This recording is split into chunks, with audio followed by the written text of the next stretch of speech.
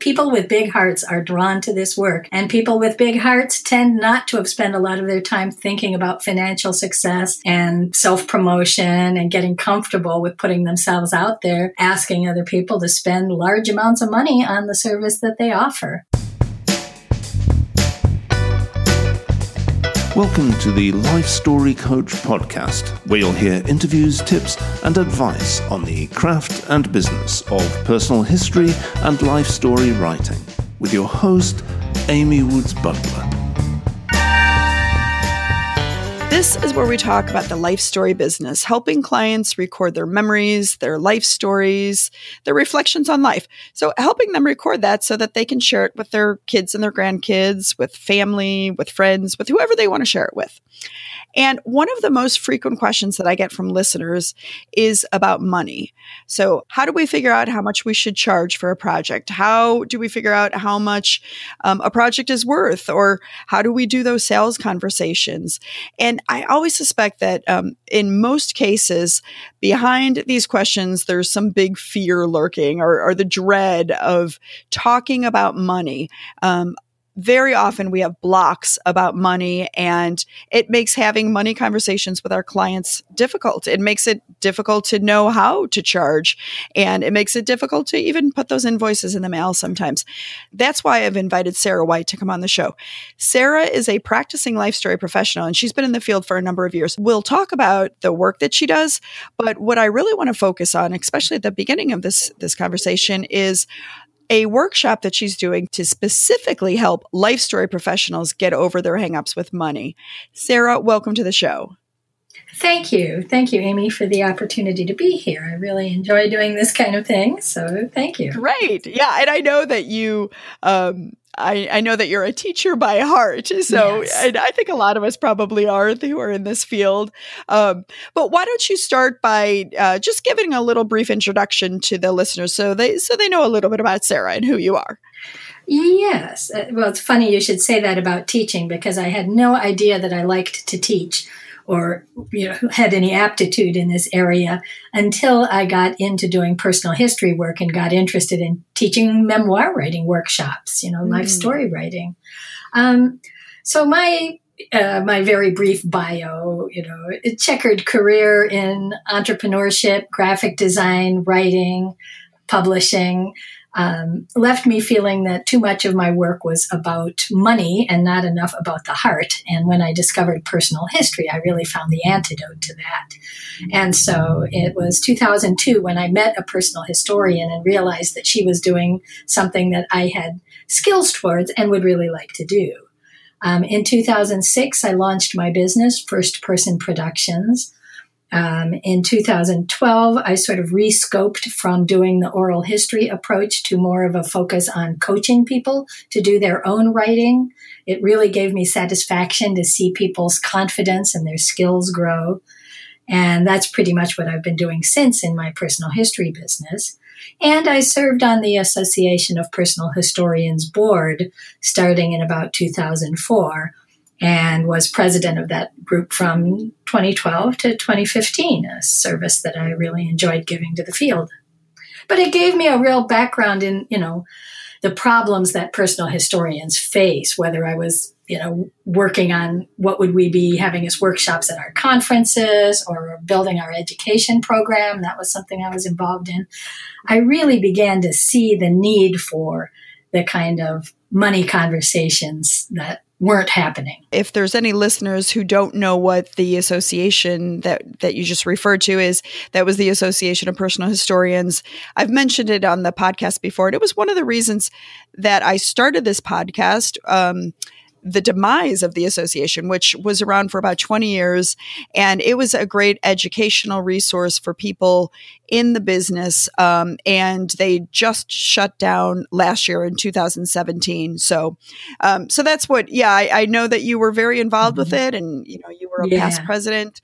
So I wasn't even thinking about that part of it when I invited you onto the show, but you must really have an in with this business and the multitude of challenges that people face. I think I would not be exaggerating if I said I was among the, top 10 people in the world, really.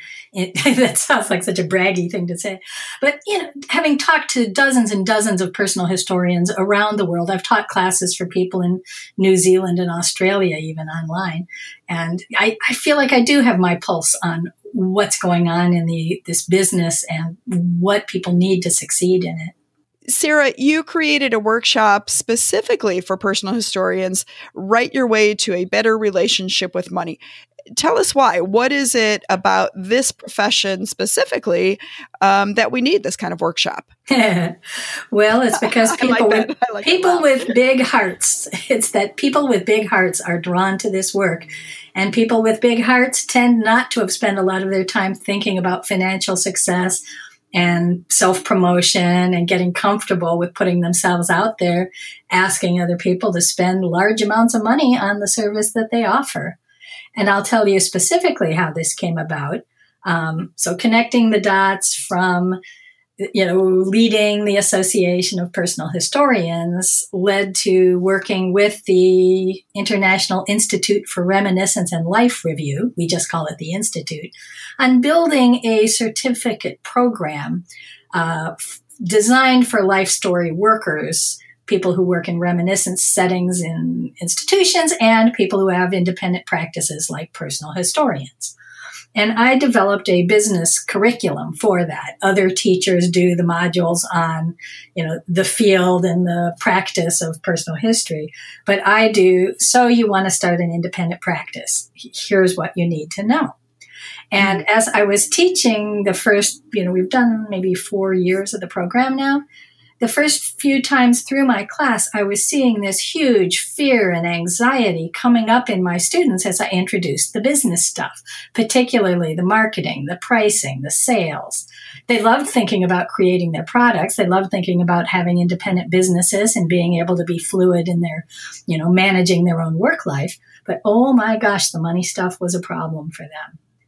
Well, after a few years of teaching the class, I realized my students came into Module 3, my class, knowing stuff I didn't know about the field of reminiscence and life review. So I asked if I could take the certificate program myself, and I did. I did it legitimately as a student.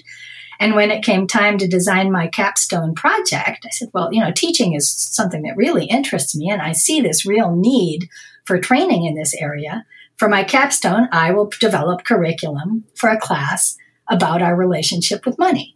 And I did that. And so the first time I taught the class, it was earning my capstone degree. And then I've done the curriculum one more time since then. I'm getting ready now to launch another class and keep evolving the curriculum and refining it as we go. But it proved very valid, very helpful to people from the evaluations I got back even from that first time through. And based on the name, Write Your Way to a Better Relationship with Money, I'm guessing that you don't, there's a lot of advice out there, especially for entrepreneurs or solopreneurs, people starting off their own businesses or bootstrapping. There's an awful lot of advice out there given by authorities and, from on high, sitting at the pulpit saying, this is how you should act. This is how, the mindset that you should adopt. But it sounds to me like if you're using a method that was intended for people to look inside themselves and reflect and reminisce, you're taking that and you're applying it to attitudes people have towards money. But it sounds like you're asking people to really take a dive into their psyche and figure out their own particular tangles that they have or unexamined assumptions or, where things might go a little bit awry. Is that correct? Correct. You're right on. And I should have mentioned, it's based on James Beeren's Guided Autobiography method, his approach, which is a 10-week workshop format involving prompting questions and then writing on the topics on those questions. And you move through 8 or 10 different life themes in that. And one of his themes is money. So my idea was really to take what he did with the 1 week about money and like work career stuff and unpack that and go deeper. So I basically started from the questions that he posed. I kept the format of the Guided Autobiography class pretty much, the way you introduce with some discussion and raising some thoughts, and then people read and share their work with each other each week. So it's based around that Guided Autobiography approach and workshop format. We just keep the focus laser sharp on our relationships and attitudes about money. On your website, this sentence, I'm going to read it because I think it encapsulates it beautifully. You write, "We uncover old bad stories we've told ourselves and replace them with stories that guide us to earn, spend, and save comfortably and in alignment with our values." So you're talking about earning, spending, and saving. And the earning part is the part that really interests me, because I think that is where a lot of life story professionals get a little faint of heart. They don't know how to get over the difficulty of talking about money issues, much less thinking about them. Somebody commented, I think it might have been one of your coaching students or maybe one of your workshop participants, made the really good point that through working through this, that opened up another line of questioning for doing interviews with our storytellers. Because I don't know if you're like me, but when you're sitting down and interviewing somebody whose story you're going to be writing, money doesn't come up very often at all. I mean, I think we probably talk about sex and dying more often than money. It's a taboo. It's a total cultural taboo that we do not talk about money. You don't ask people what they earn. You don't ask them how they spend their money. And this keeps us in the dark. This is why we have old bad stories. And have you been surprised by anything that people have come up with, or maybe have you faced any of your own demons regarding attitudes towards earning, specifically the earning part of it? That's a good insight, Amy. I mean, teachers choose topics they want to know more about, right? Right. And I found putting together the curriculum was absolutely life-changing for me. I began asking for more money. I began earning more money as soon as I began asking for it, and reached a comfort level that I really didn't know I could. Both in talking about money and in receiving money from my clients. So, and I think it was life-changing for the people who took it that first time too. I think this curriculum really has some power to it. And it's not so much that I have big insights I'm going to give you and wave my wand and now you know it too. It's that you do the work. It's the work of unpacking your own attitudes, realizing where they came from, whether they still have relevance for you or whether they don't, and it's time to put them away. And it's about writing some new stories, and I mean that metaphorically as well as literally, that guide you forward. Here's what I value. Here's how what I do aligns with it. Here's why it's valuable to my customers, and they should be it's priceless, so they should be willing to spend a lot on it. That's my thought. Mm-hmm. And do you think that there is a certain value in actually writing, in the participants writing this stuff down rather than just hearing somebody talk about it or even just discussing it? Oh, yes. It's the healing power of expressive writing. So you're pulling out areas of your life where you've maybe taken on some damage and maybe you've never examined that damage, but it is actively sabotaging you. A thing called upper limiting. It's from the work of Gay Hendricks. I read about it in a book called The Big Leap. And this has been out for decades. This is not new. But how we have a sort of regulator or thermostat that when we start to succeed a little too much, we have ways of keeping ourselves where we're comfortable. And that's an example of the kind of information that I bring into the class. And then we, think about where are we upper limiting ourselves, and we write about that and learn how to recognize and change that pattern. So the class is very much a mix of sort of some, I don't quite want to say theory, but kind of some learned ideas about how to bring more affluence into your life, and this writing to unpack what we feel and what aligns best with the values we want to go forward with. I do very little touching on actual techniques of sales and stuff. I have a little bit in the curriculum about your brand and your presence, because that comes straight out of this psychological base, how you be in the world, how you display yourself. You need to have that at the level of the clients you'd like to attract. You're not going to bring in caviar going around with a, sort of cheese sandwich attitude about your own value. Right. Okay. I might get some flack from some male listeners or even female listeners, but you and I were both part of the Association of Personal Historians. We saw the makeup of the membership, and there's definitely men who do this kind of work. But I would say, especially for the book writing, the people who actually write books, it's a female heavy industry. And I'm wondering if that has something to do with the fact that many of us can be too timid when we're trying to create a business that will work for us from a financial standpoint. Well, there's certainly a truth to that. And, more women than men have signed up for the class, but I have had men in each cohort that I've taught. And I've actually found that the same issues present because they are men who are interested in non-traditional high-earning fields. So while, my assumptions are this is a female problem, and one of the books I work with, Barbara Stanny's book, Overcoming Under-Earning, is pretty much entirely pitched to women. It's still something that men encounter in their lives if they have an idealistic service orientation. So think about the professions that we reward financially, sales, leadership. Think about what we reward not so well: social work, teaching, helping professions, ministry. Our culture is set up so that people with heart don't make money. And then we teach this little myth that, you can have the money, but you'll have to give up your integrity. Or you can have your integrity, but you'll have to give up the money. And I'm here to say that is not true. And here's something that I just have loved about this class. As we get into kind of the looking forward part of it, I ask people, if you did have all the money you needed, what would you spend it on? If you had enough that you didn't have to worry about spending it down, what would you spend it on? And the list of things people say is so amazing. They're all good things that would bring good into the world. They're not, I would buy a faster car. They are, I would open a nonprofit. I would bring storytelling to homeless people.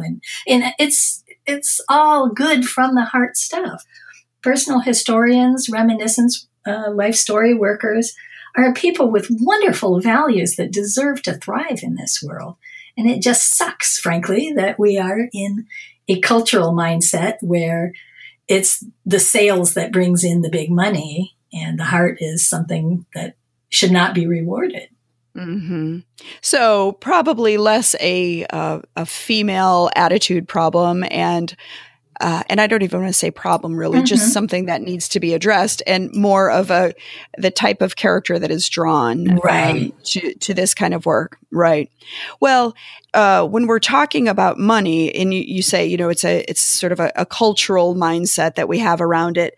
The thing that I've found is that when we go out and we meet with somebody who is potentially going to become a client of ours, there are and I say this all the time on this podcast, there are so few of us who are doing this, relatively speaking. We're spread pretty thin. So most people have never run into anybody like us. Most of our clients are calling us and they don't have anything to compare us with. And really, it is up to us to set the tone for that sales conversation, for that money conversation. Because they're not thinking, oh, this is a social work, this is akin to a social worker, and I know that they don't earn very much money. The clients don't know; they have no idea, right? And I think that gives us some power, as long as we can face our own hangups and we can work through them, and we can get to a place where we are confident in the value of what we're delivering. I think that's 9/10 of the way there. Yeah, I totally agree. And that's why people who survive the startup years, get through that first 3 to 5 years where you're getting known in your community for doing this and getting your skills together and getting over your imposter syndrome. Oh, I'm faking it, Wait. There's an end to the imposter syndrome? Oh, shoot. I've been doing this since 2010. I think so. Well, take my class. No. It is true that clients have nothing to compare us with. And so we do set the tone. And if we have confidence when we say, this takes time and it takes expertise and you'll be paying for that and you'll never be happier with anything you spent money on in your life, I really believe that. So it's really about getting past the damage from your childhood or your family. And here's something I'd like to touch on here, which is epigenetics. That is the way that DNA can actually be changed by trauma that we experience, and then that gets passed along as tendencies in children and grandchildren. So think about the fact that many people, the people, my age, baby boomers, were raised by a generation of people who were damaged in their childhood by the Great Depression and by real severe money problems, or at least the fear of money problems. And so I think that affected the people who gave birth to us, and that we are undoing that damage now as we learn to be adults in the world. So it's not a small thing to ask, what attitudes about money did you pick up from your family? Because most of us picked up some attitudes that came out of that severe depression and lack and want and are irrelevant in the incredibly, comfortable material world we now live in. Even if we have modest means, we have all that it takes to live a comfortable life. So really it's a time when we can worry more about living in sync with our values than having to do whatever it takes to, bring home some food for the family. Right. And I like the fact that you are talking about, this whole conversation centers around really discovering, examining and discovering what your personal values are. Mm-hmm. So it's not about, some, one size fits all, idea. It's really looking inside yourself and seeing where your values are. And I think that message probably speaks loud and clear to people who are engaged with a profession that deals with matters of the heart. Mm-hmm. Because there's always that sort of shadowy fear that we shouldn't be charging for something, right. I used to have a little conversation with myself before I went into sales conversations or, sales meeting with a potential new client. And I would just, basically tell myself, if you're not charging enough to make a living, you cannot serve this person. You will not be able to do it. Only people who are independently wealthy or have independent means, then I suppose if you decide that you want to do this as a volunteer, then you can do that. But for the vast majority of us, we lose the ability to serve if we do not face up to these things about money and work through them and get to a healthy place. That is really well put, Amy, and I absolutely believe that. At first, it was just something I held in myself. What you were just saying, I have to make this business thrive, or I won't be here to serve people tomorrow.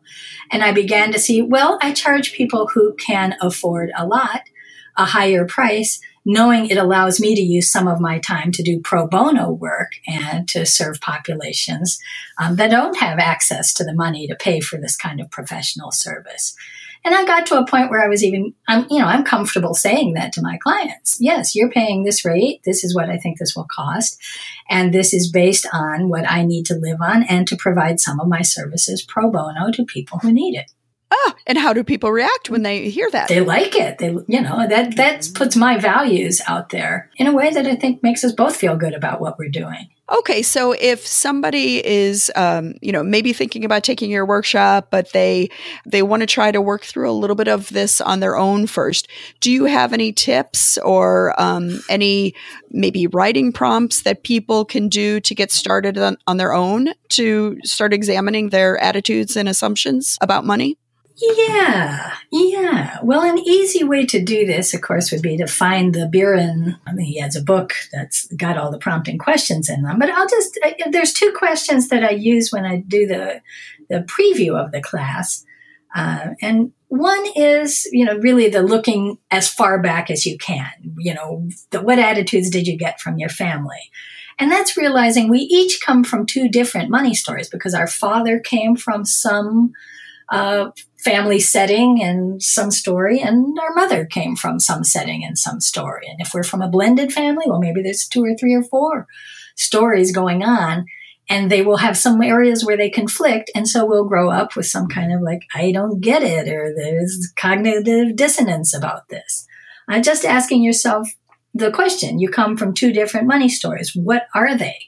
How did they conflict? And the other one would be looking forward, that question I mentioned before. Imagine you had wealth. What would you use it for? Because that's the one that makes your values just pop into the foreground. Well, thank you. I love hearing about this stuff, and I think that listeners will enjoy it too because it's an issue. It's an issue almost every time that somebody reaches out to me. It's something that we can't get around, and we have to face up to if we want to, like you said, if we want to have a business that thrives. I would like to shift gears a little bit and talk about a couple of things that you do with your business model, and so I'm not sure if this is old information or not, but even if it is, I want to talk about it because I think it's so cool. You at one point had a monthly writing salon. Oh, yeah. Yeah. So can you tell us a little bit about that? Oh, I'm so glad you asked because next week is our 5th anniversary. Congratulations. If my salon were a child, it would be going off to kindergarten now. The salon came out of teaching workshops at local libraries, and they got so popular that people would sign up and take it again and again, and there wouldn't be any seats for new students. So I finally made a rule. You can only take the workshop 3 times, then you have to graduate. And I started the first Monday, first person, I call it, because we do it on the first Monday of every month, and it's for people who are writing their own stories. So first Monday, first person. That's clever. I like that. I'll tell you where that came from in a moment. But so you graduated from the start writing your memoir workshop to just coming to the salon where we don't do any teaching. We just get together and have a little light snacks, and then people sign up to read, first come, first served. And I, get anywhere, 10 or 12 on a snowy night, 15 or 20 on a good night. And, listeners are welcome as well as readers. Obviously, you can't have 15 or 20 people read in a night, but it's sort of like, pre-moth, these are stories that maybe are just a first draft of something and you just want some feedback on whether it's working or not. Is there any kind of critiquing that goes on, or is it really just sort of a open mic, share your story kind of atmosphere? Well, there is time for feedback for each reader. And I basically say, you've got 10 minutes. If you read a piece that's 10 minutes long, you're not going to get much feedback. If you read a 5-minute piece, you'll get some feedback. And that works. And we will take the gloves off if something is really just confusing or not working. But it's all done with such a spirit of love and interest. It really just helps people. Just reading your story in front of an audience and you see where they lean in or where they look confused or where you hear a gasp or a giggle. And it might not be where you thought you would, the delivering a story in audio and oral format like that is really very instructive to a writer. Yeah, that sounds really fascinating. Okay, so I'm sure other people are having this question too. Does it generate any business for you? How would you connect the dots on that? What it does is keep me visible to a group of people as someone who does this for a living. Every time I introduce the salon, I say who I am. I say I write, I teach, I work one-on-one, I coach people. And it's sure, I'd have to look at my client list and really think, now, where did this person hear about me to connect those dots for you? Mm-hmm. But it sounds like this is a labor of love then for you. Well, to be visible in the community, but it sounds like you've really found something you're passionate about doing. It certainly is a labor of love, but how do you promote a personal history business? About all you can do is be visible, because people don't know what the words mean. When they want it, they don't know what to even Google for. So I do several volunteer things that keep me visible in this community as a person who writes and is interested in history. And the result has been that I get, people contact me. People say, I got your name from so-and-so, or often people graduate from the workshop to working with me one-on-one. They will. So they hire you for your coaching services. Yeah, and it might be a year or two after they took the workshop, but they'll be like, I took your workshop a couple times. I've been working on it on my own. Now I'm up against this block I don't know how to get around. Maybe it's material that's too painful and they want a hand, at their side. Maybe it's that they've written little episodic bits, but they don't know how to stitch it all together. Whatever it is, we figure out a way forward and we work together. Yeah. Mm-hmm. And it's fun, isn't it? I've almost all of my business is me sitting and interviewing somebody and then writing the story 100% for them. But I have done some coaching for people who have the creative urge and want to write. Most people are like, no, couldn't write my way out of a bag. and I think, well, thank goodness for you people. Yeah, but it's you're using different skills when you're coaching somebody, and it's just fun. I think it's, I learn stuff when I do it, and it makes you realize, I don't know if this is your experience or not, but it makes you realize how much experience we've accumulated and how much we know about building stories, about telling stories.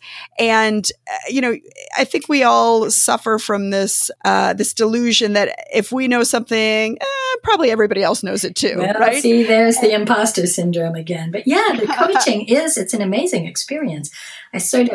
I go in thinking, well, I wonder how I'll ever come up with enough to talk about for this coaching session. My sessions are usually an hour and a half. I'm driving over there, holding the person in my mind and thinking about our last session or, what they've talked about and thinking, how will I ever come up with anything to say about that'd fill an hour and a half? And then it's like, where did the time go? Exactly. And I've had the same experience where, and I have so much where I feel like I'm going to kind of help, cover with them. And we get to just such a tiny portion of it because they're beginning their journey with learning how to write and learning how to create stories. And I've been at it for way longer than I've even been doing the Story Scribe, my life story business. So that's what I mean when I say, we know what we know and we think that we assume that everybody else knows it, but we have some pretty specialized skills and it can really help people out in the world when we share that. Well, this has been great. I have other questions for you, but I know that we're kind of getting short on our time. One thing I am going to backtrack. You said that you have several different ways that you volunteer in the community. And one of them is the salon. I assume the salon there's no entrance fee or anything? Right. It's all free. Okay.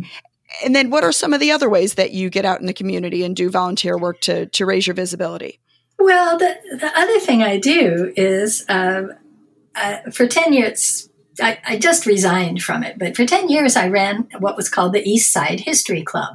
A neighborhood community center was our sponsor, gave us the meeting room for no charge and managed the mailing list for us. And other than that, it was just me and another local historian convening people. We met 9 times a year. We'd take a little time off in the summer and the dead of winter, but we would have meetings spring and fall where we'd have a topic of local interest, or else we'd just invite people to come and reminisce around a topic. I'm in Madison, Wisconsin. It's a city, based on 4 lakes. So we'd ask people, talk to me about lakes and water and what did you do in the summer, swimming and the lifeguards. What did you do in the winter? The ice skating, the ice boats, the, subjects that made people reflect back on their childhood and their local experiences. It was really oral history technique, gathering local information and sharing it. But it was very popular. We ended up publishing a book of local history. Just last year, we published a second edition of it with more local history that had come to light. Micro history, just one side of town, the east side of Madison. But that really got, my name out there as a person who knows the local history and is a good public speaker and has this passion for bringing people together to share their stories. And that's produced clients as well, and speaking opportunities and other things. So that turned out, I just did it because it interested me, and the neighborhood community center director asked me to do it. She said, we're losing the stories of our oldest residents. And one thing led to another, it's wonderful. It sounds like fun. Yeah. I've thought of trying to do something with the library because, libraries, they base their sales numbers, if that's what you want to call it, on the number of people that they have through their door, how many people they're servicing. And I've often thought that would be, people know to go to the library for lectures and workshops and things like that. And I really like your idea of it not being a genealogy group, not being, about the local history that's sort of above everything. It's actually people telling their stories. Right. And that's just fun. It's fun to be involved with. It's fun to listen to. That's why you and I are doing what we're doing, obviously. Well, I want to speak to your point about libraries. I realized I used to, in the beginning, offer my workshops through senior centers. Well, nobody under 75 is going to enter the doors of a senior center. They just don't identify with it. I began offering them at libraries and getting a much more diverse age range and other kinds of diversity as well, ethnicity and race and background economically. So libraries really are. People who care about words and books are connected through libraries. So they are absolutely, I think, your best bet as far as offering workshops or speeches or any kind of, whether it's a one-off or a multi-part thing. Really. And the library has the means to publicize it, right? They're already connected into the community. They're already having, they have email lists. Exactly, and that's very valuable. Posters when you walk through the door, right? I should point out that when I teach through libraries, I get paid through an honorarium by the library, and the workshops are offered free. That's part of it's our local library system's charter that events will always be free. So they have programming budgets, and that's what I get paid out of. But that's worth talking about in terms of workshops. And I've found it works for me much better than trying to manage my own marketing and mailing list and collect fees and registrations. The library takes care of all that. I get my check, and everybody gets a free workshop. It's great. And it really has been a great lead producer for me. Yeah. Oh, good. Yeah, I'm glad to hear that. I'm glad that you shared that with everybody. Well, so what do you see in your future? Do you have any big changes coming up? Are you continuing on the course that you're on right now? I'm on the course I'm on. The reason I quit doing the Eastside History Club is because I enrolled in an MFA program. I'm halfway through a degree in creative nonfiction writing through a limited residency program. And I think something new and big will open for me as I finish putting my time into school and start using what I learned to do better, bigger book projects for my clients. Well, I was hoping that you would bring that up because I knew from looking at your blog and hearing you speak that I knew that you were in this MFA program. And, that's one of my secret little things on my bucket list that I hardly ever even admit to. So I'm really jealous that you're doing this. I think it's wonderful. It took me a long time to stop upper limiting myself. Like, oh, that's not something I could ever do. How could I find the time? How could I find the money? But I am seeing the power of my writing getting better week by week under this mentorship. And so I'm absolutely glad I'm doing it. And I think it will be to my clients' benefit. And, I can teach in venues that, like university settings once I have an MFA, that opportunities that weren't available to me without it. So. And can you imagine a personal historian with an MFA, a personal historian being hired to teach at universities? That's what we need. Oh, absolutely. It'll help the profession get a little more recognition, certainly. Right. Yeah. Well, good for you. Well, if listeners are interested in your workshops or hearing more about you or your business, where do they go? Well, you go to firstpersonprod.com. That's It's short for first person productions, but I sort of like the prod because I am a prod to my clients. I keep you moving. So it's firstpersonprod.com, and then you'll find an upcoming workshops tab, and whatever I'm doing is there. And there's a little link at the bottom of that page that's upcoming workshops for personal historians. So I haven't yet scheduled the next. I was getting ready to schedule a fall session, and then some personal stuff intervened. But I would like to get another round of Write Your Way to a Better Relationship with Money going. So I'd be interested to hear from people who would like to take the class.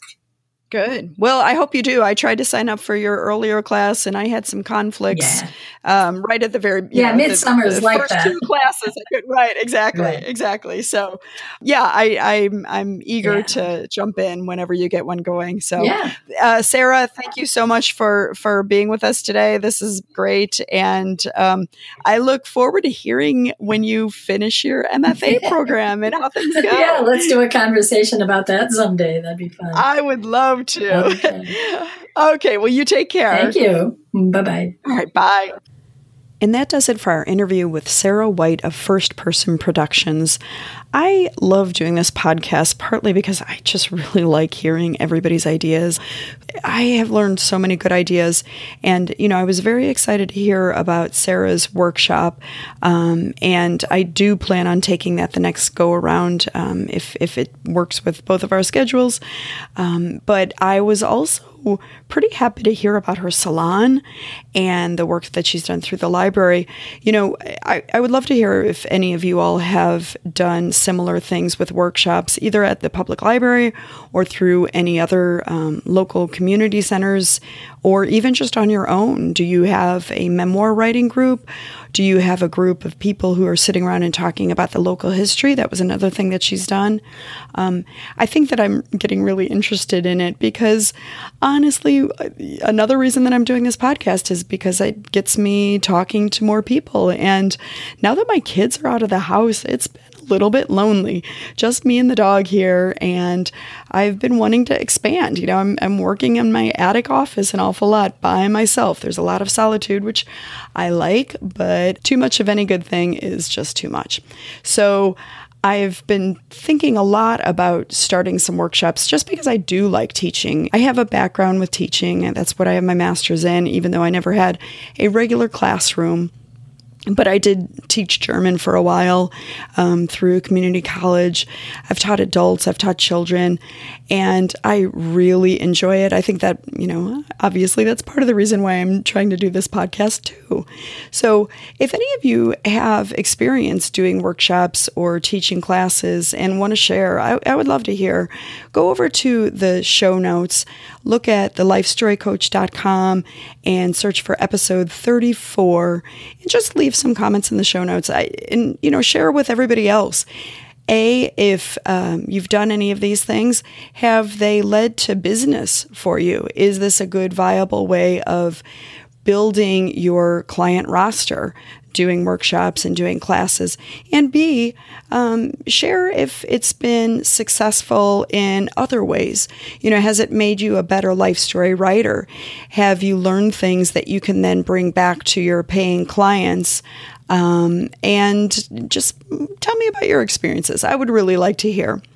I hope this has all been helpful, and as usual, I really hope that you can bring some of this back to your own business.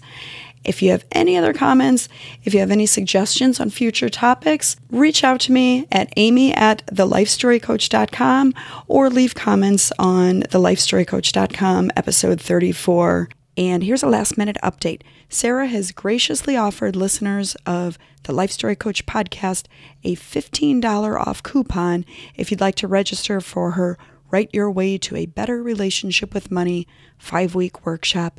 If you'd like to receive that $15 off coupon code, head over to thelifestorycoach.com, look for episode 34, and you'll see a big orange button that will give you that code.